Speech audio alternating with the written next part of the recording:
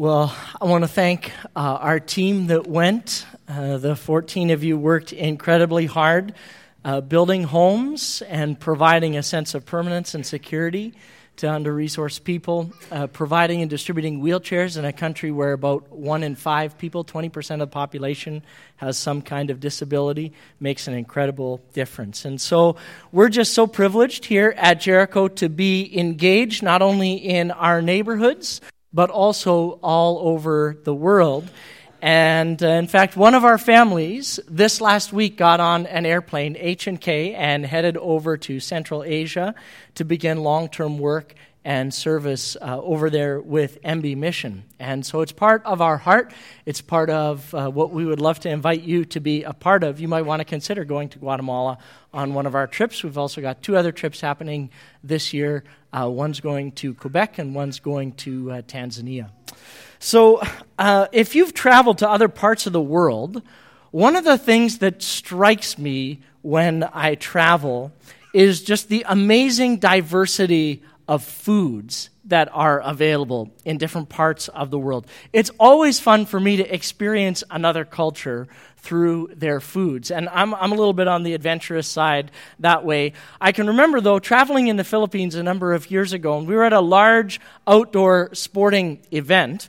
And so there was a gentleman coming up and down the rows, just like they would here at a Canucks game or at a baseball game, and he was saying, peanuts, popcorn, balut. And I thought, well, I know the first 2, but this third one, that's interesting. Let's try that, see what that is. So I called him over and I asked, well, what is this balut thing? And so he began to describe it a little bit for me. And so for the uninitiated, balut is it's a Filipino street food, and it's a fertilized egg, usually duck. It's allowed to develop, but not develop fully, so that the yolk and the chick kind of coexist still in the same egg. And it's that delicate balance of flavor and texture that is so prized by my Filipino friends and in some other South Asian countries. So the ideal balut egg, I'll put a picture up here for you, is 17 days mature. So this is before the beak begins to harden, because that would just be crispy, and the feathers begin to develop, because that would just be gross. But if you get it before then, it's very tasty, apparently so. So my practice in all of the places that I've been is I will try anything once. This has been my only exception to that rule. I couldn't, once he described it and I saw someone else eat it, I couldn't do it. I had too many questions in my mind. One question was, who's in charge of making sure that it's 17 days old? What if this is 27 days old? And then I was confused. Should I eat it hot? Should I eat it cold? Just so many questions in my mind, so I respectfully declined on that one occasion. But perhaps you've had an interesting experience eating food in a different country. If so, tweet it to @JerichoRidge.com. We'd love to kind of share some stories and experiences that way. But it really is amazing to me how much you can learn about a culture based on the foods that are available in that culture. Food is something that fascinates us, especially from a distance. Sometimes it repulses us a little bit from a distance. And we ask, people eat what there? They cook that how? They mix it with that? Wow. And it just kind of, for North Americans in particular, and usually the response of someone in that culture is, hey, don't knock it until you've tried it. You might actually enjoy it. I'm still waiting, I have not put that on my bucket list to do before I die, to try balut. I think I'm going to pass on that one. But another food experience that I had traveling was, we were going to Russia, and we were traveling through Sweden, and we'd been flying all day and all night. So we were tired, and I was so hungry because the food portions they give you on the plane are so small. And I just thought, I have to eat something. So we were in the hotel, and I asked the front desk, and they said, just order pizza. It'll be pretty safe for you guys North Americans. I thought, perfect. I'll keep it simple. I'm not going to order anything crazy. I'll go with pepperoni. So I dialed up, I ordered pepperoni pizza. I could tell there were some language issues, but I thought, it's pepperoni pizza. We'll get it right. This should be no problem. Well, the pizza comes and arrives, and it was loaded loaded to the brim with hot peppers. And I was so tired and so hungry, I didn't care. I ate the whole thing, and for days after that, I was paying for it, of eating a pizza full of nothing but cheese and hot peppers. Sometimes you're just so hungry, you'll eat anything, and you may have had experiences like that. But in the gospel reading that I want to take us to today, Jesus encounters something of the same kind of experience in John chapter 6. He is surrounded by people that are so hungry, they can't even think straight. And so this morning we're going to look at a claim that Jesus makes about himself that relates to Easter. We're going to look at a challenge that he lays down in issues, and we're going to look at a promise that he makes to each and every one of us today. So let's pray as we look into God's word together this morning. God, we are indeed thankful to be here, to be celebrating Easter together in this place. We're grateful for the things that you've given us. You've given us another day to draw breath, another day of life, and so we're grateful for that. We're grateful for the gift of community. We're grateful for the gift of your Son Jesus to us and your revelation to us, and so we pray now that you would speak, Holy Spirit, to each and every one of our hearts in this place today. In your name we pray. Amen. Well, we're looking this morning into the fourth book in the New Testament, the Gospel of John, in chapter 6. If you want to find it quickly and easily, a lot of us here at Jericho have it on our smartphones, an app called YouVersion, Y-O-U-V-E version.com, and you can download that and just type in John 6. It'll take you right there. Or if you have your Bible, you can turn there with me. And at the start of John chapter 6, Jesus is teaching, and he's facing a really grouchy crowd who can't listen anymore because they're hungry. They forgot to bring their lunches. So just like you guys will be in about 40 minutes, you'll be hungry and grouchy. But Jesus is a gracious host, and so he offers, a young boy comes to him and offers his lunch.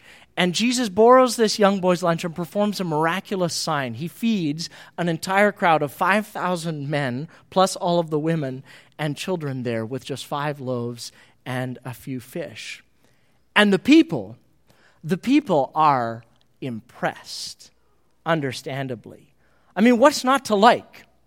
You get hungry, Jesus whips up a miraculous meal for you, and so they decide, you know what, we like this idea so much, we're just going to follow Jesus wherever he goes, because he'll probably provide some more food for us if we stick around long enough.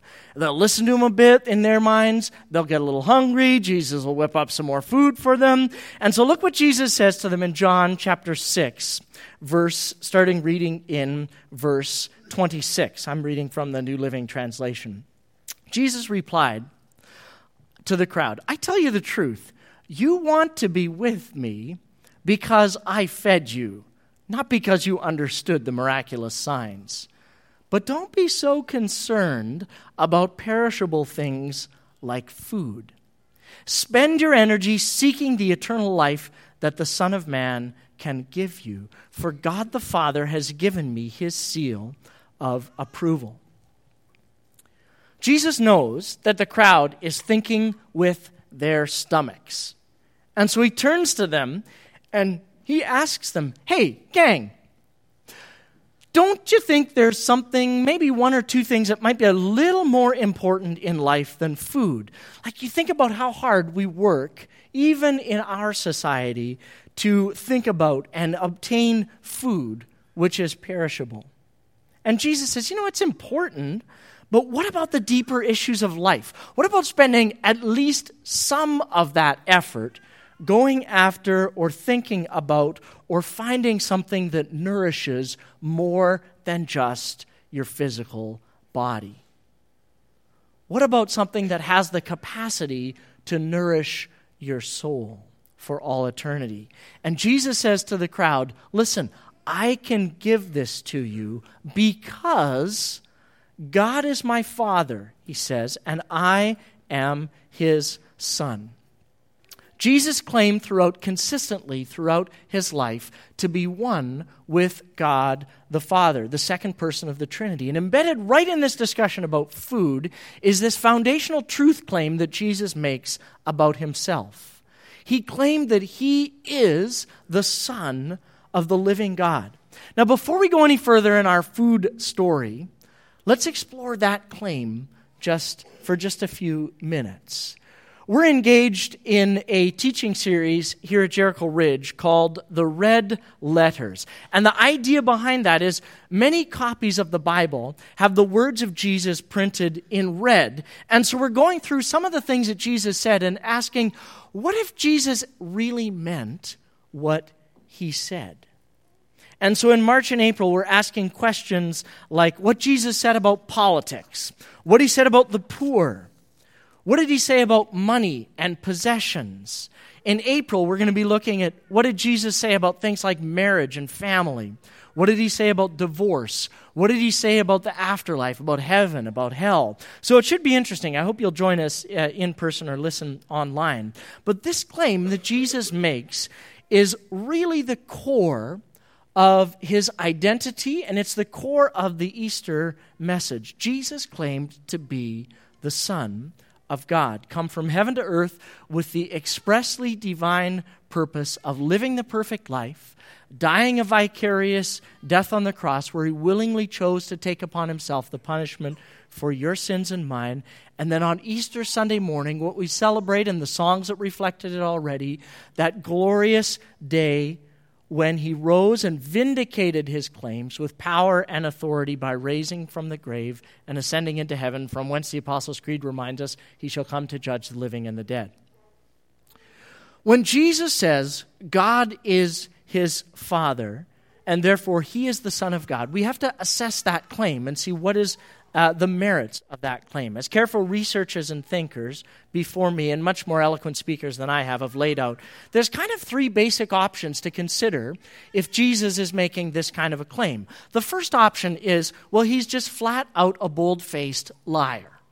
There's no way that this could be true. That Jesus knows that it's not true, and he's making this claim. Maybe it's a publicity stunt for him, whatever the rationale is. That the one option is that Jesus is a charlatan. He's a con artist, and a good one at that. He's able to convince large amounts of people of his claims and his miraculous works. And the challenge is the historical witness and the contemporary view of Jesus hardly fits into this category.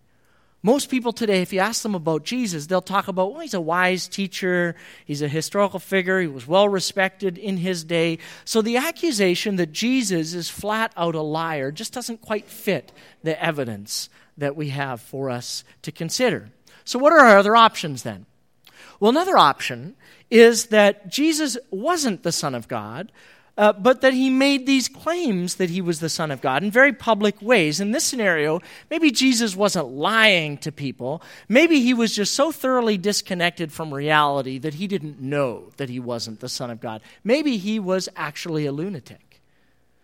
Maybe he went around the countryside telling people that he was God, and people believed him for whatever reason, but really he was just crazy. Well, this falls apart a little bit when you ask yourself, then why would people have followed him like they did? Why would they have devoted themselves with such conviction to Jesus if they were close enough to him to be able to discern his mental state? The people that were closest to him went to their graves insisting that he was who he claimed that it was, sometimes in the face of incredible persecution. People of Jesus' day and people all through history have seen something in him that is deeper and more compelling than a crazy person who makes claims to be God. So another possibility for us to consider in Jesus' experience is that maybe in fact it was a legitimate truth claim by Jesus, that he was indeed who he said that he was, the Son of God, one with the Father.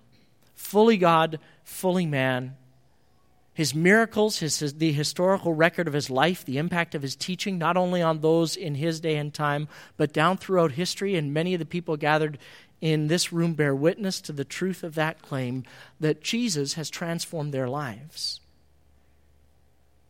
And that Jesus, who clothed himself in human flesh for 33 years, lived here on this earth some 2,000 years ago, died for one purpose, to reconcile humanity to God and make it possible for you and I to have our sins forgiven, our guilt taken away, and our hope eternally secure in heaven. So each of us at some point in our lives has to wrestle with that question of who is Jesus and who does he say that he is. And if you're in that place of inquiry, we'd love to sit down with you for coffee and explore your questions and objections and let me know. That's why we've got our contact info for some of the staff printed in the info sheet. We'd love to sit down with you and talk with you more about that. As we come back to Jesus' conversation with the crowds, though, the crowds didn't challenge the legitimacy of Jesus' claim, interestingly. They had seen his miracles firsthand, and so at minimum, they were actually curious about this possibility that this guy, whomever he was, had some kind of special connection with God. They were curious about the things that he had done and that he said. So they asked him what I think is a great question in John chapter 6, verse 28. They said to him, "Hey, Jesus, we want to perform God's works too. This is cool stuff. What can we do? What should we do?" And Jesus tells them, "This is the only work that God wants from you. Believe in the one that he has sent." The crowd says, "We are totally interested in God. We're very curious about the things that you are up to, and we may even be interested in participating. What should we do?" And Jesus' response would have probably sent a mild shock wave through the crowd because of its directness, but also because it pushes against the fibers of our human experience. Jesus says something pretty simple and straightforward. There really is only one thing that God wants from you. Believe in the one that he has sent.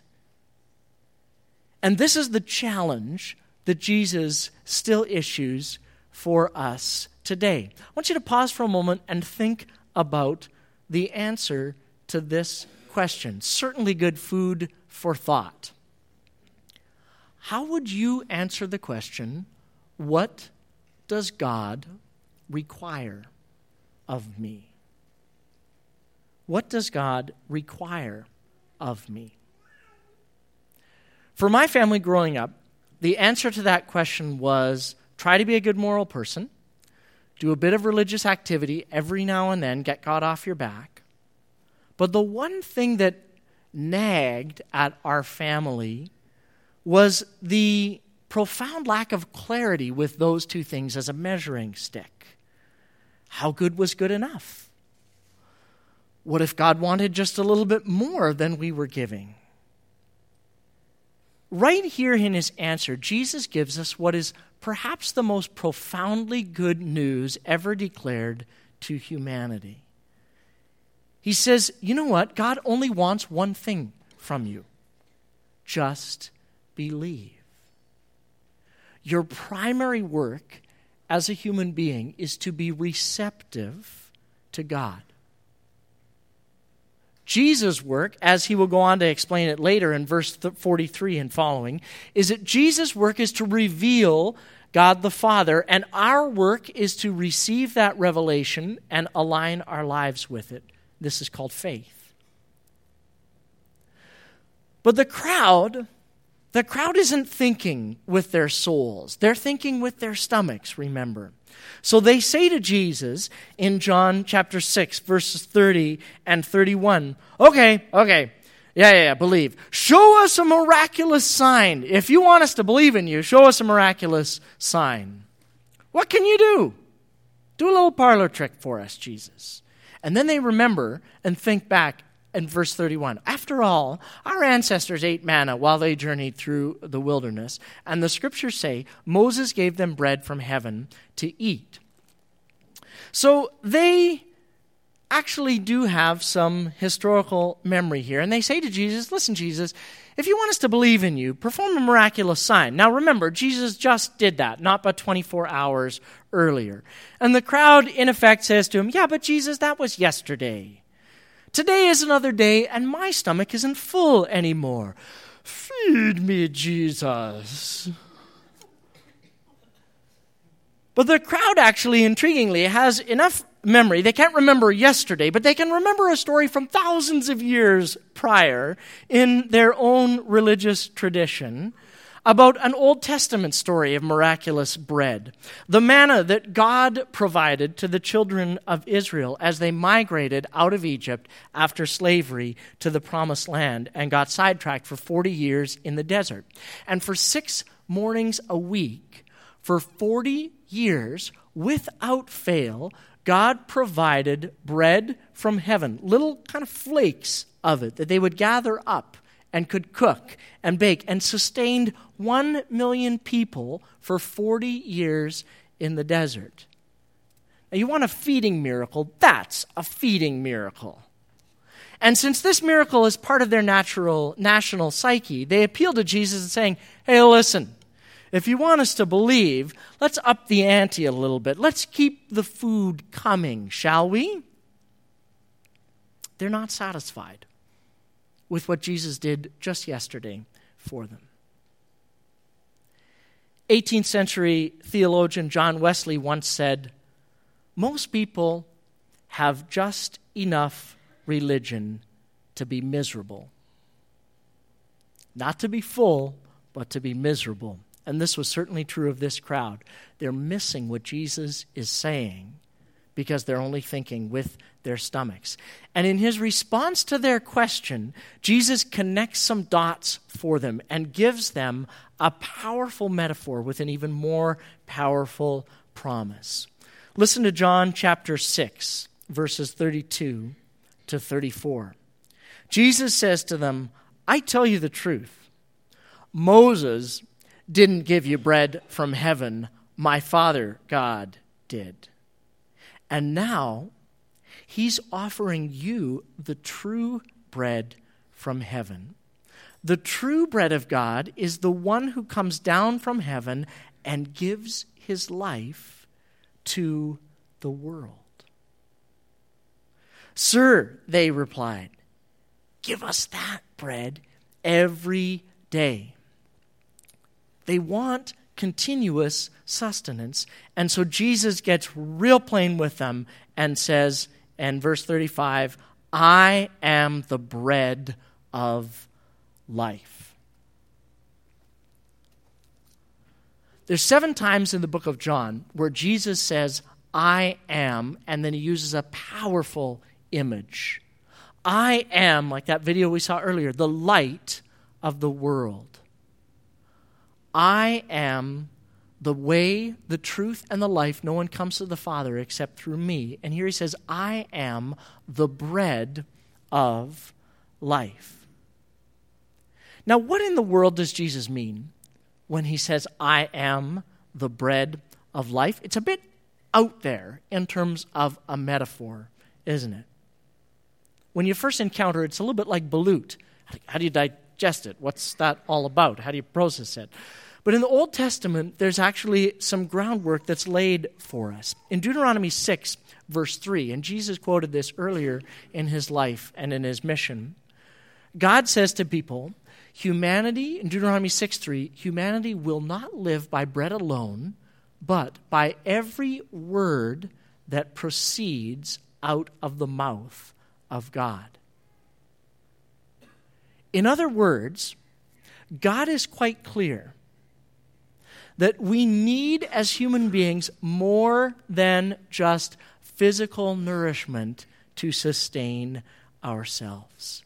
There's a dimension to each of our lives that is beyond the physical, and that dimension is the spiritual dimension of our lives, and it requires nourishment.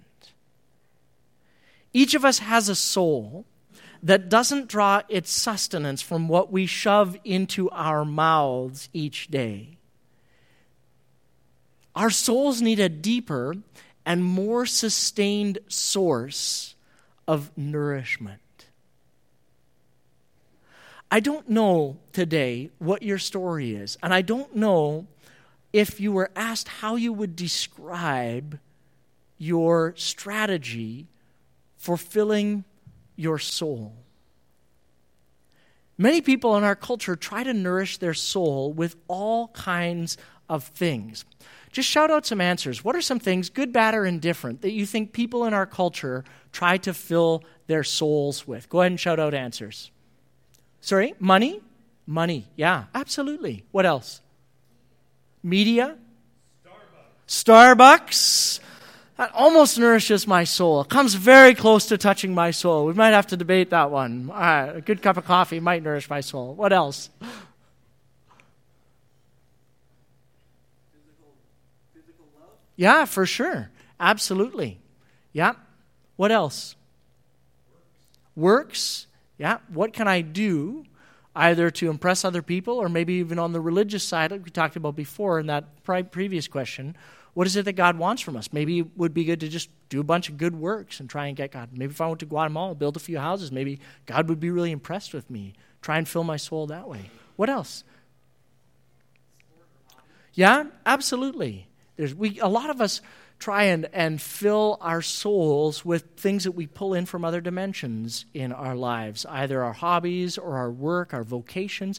There's lots of answers to this question.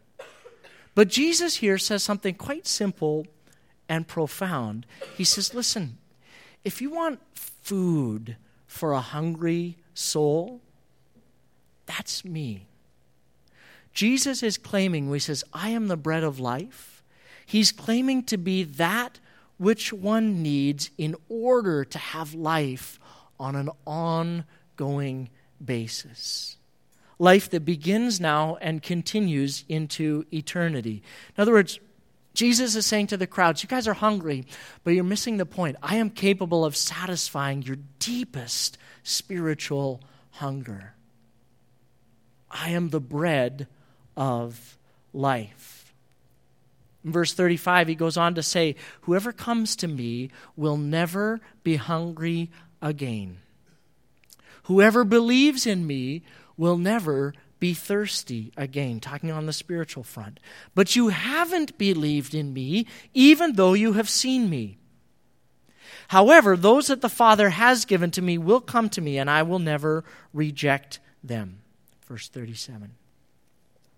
Now, Jesus is not saying here that hunger and thirst will never again rise up, obviously in our physical bodies.